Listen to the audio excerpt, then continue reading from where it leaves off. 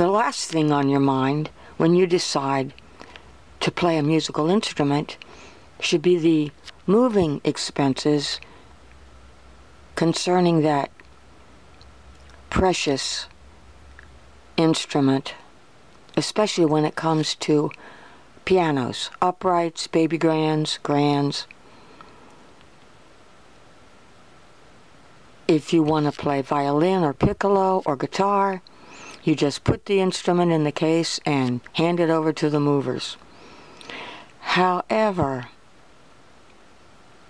it might be a good idea when you purchase your piano to locate a good piano mover. In my case, I moved a piano from Greenwich Village to the South Shore of Long Island one time, not a great distance, and an even closer distance a second time to the North Shore of Long Island, also near the beach. So just looking back over time, would I do it again? Almost definitely. But remember this, if you're near any body of water, your wood instruments need regular tuning. If the piano or the instrument sits, it will go out of tune.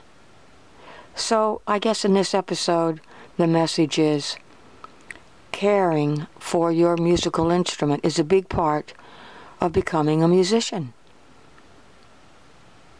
Thank you for listening.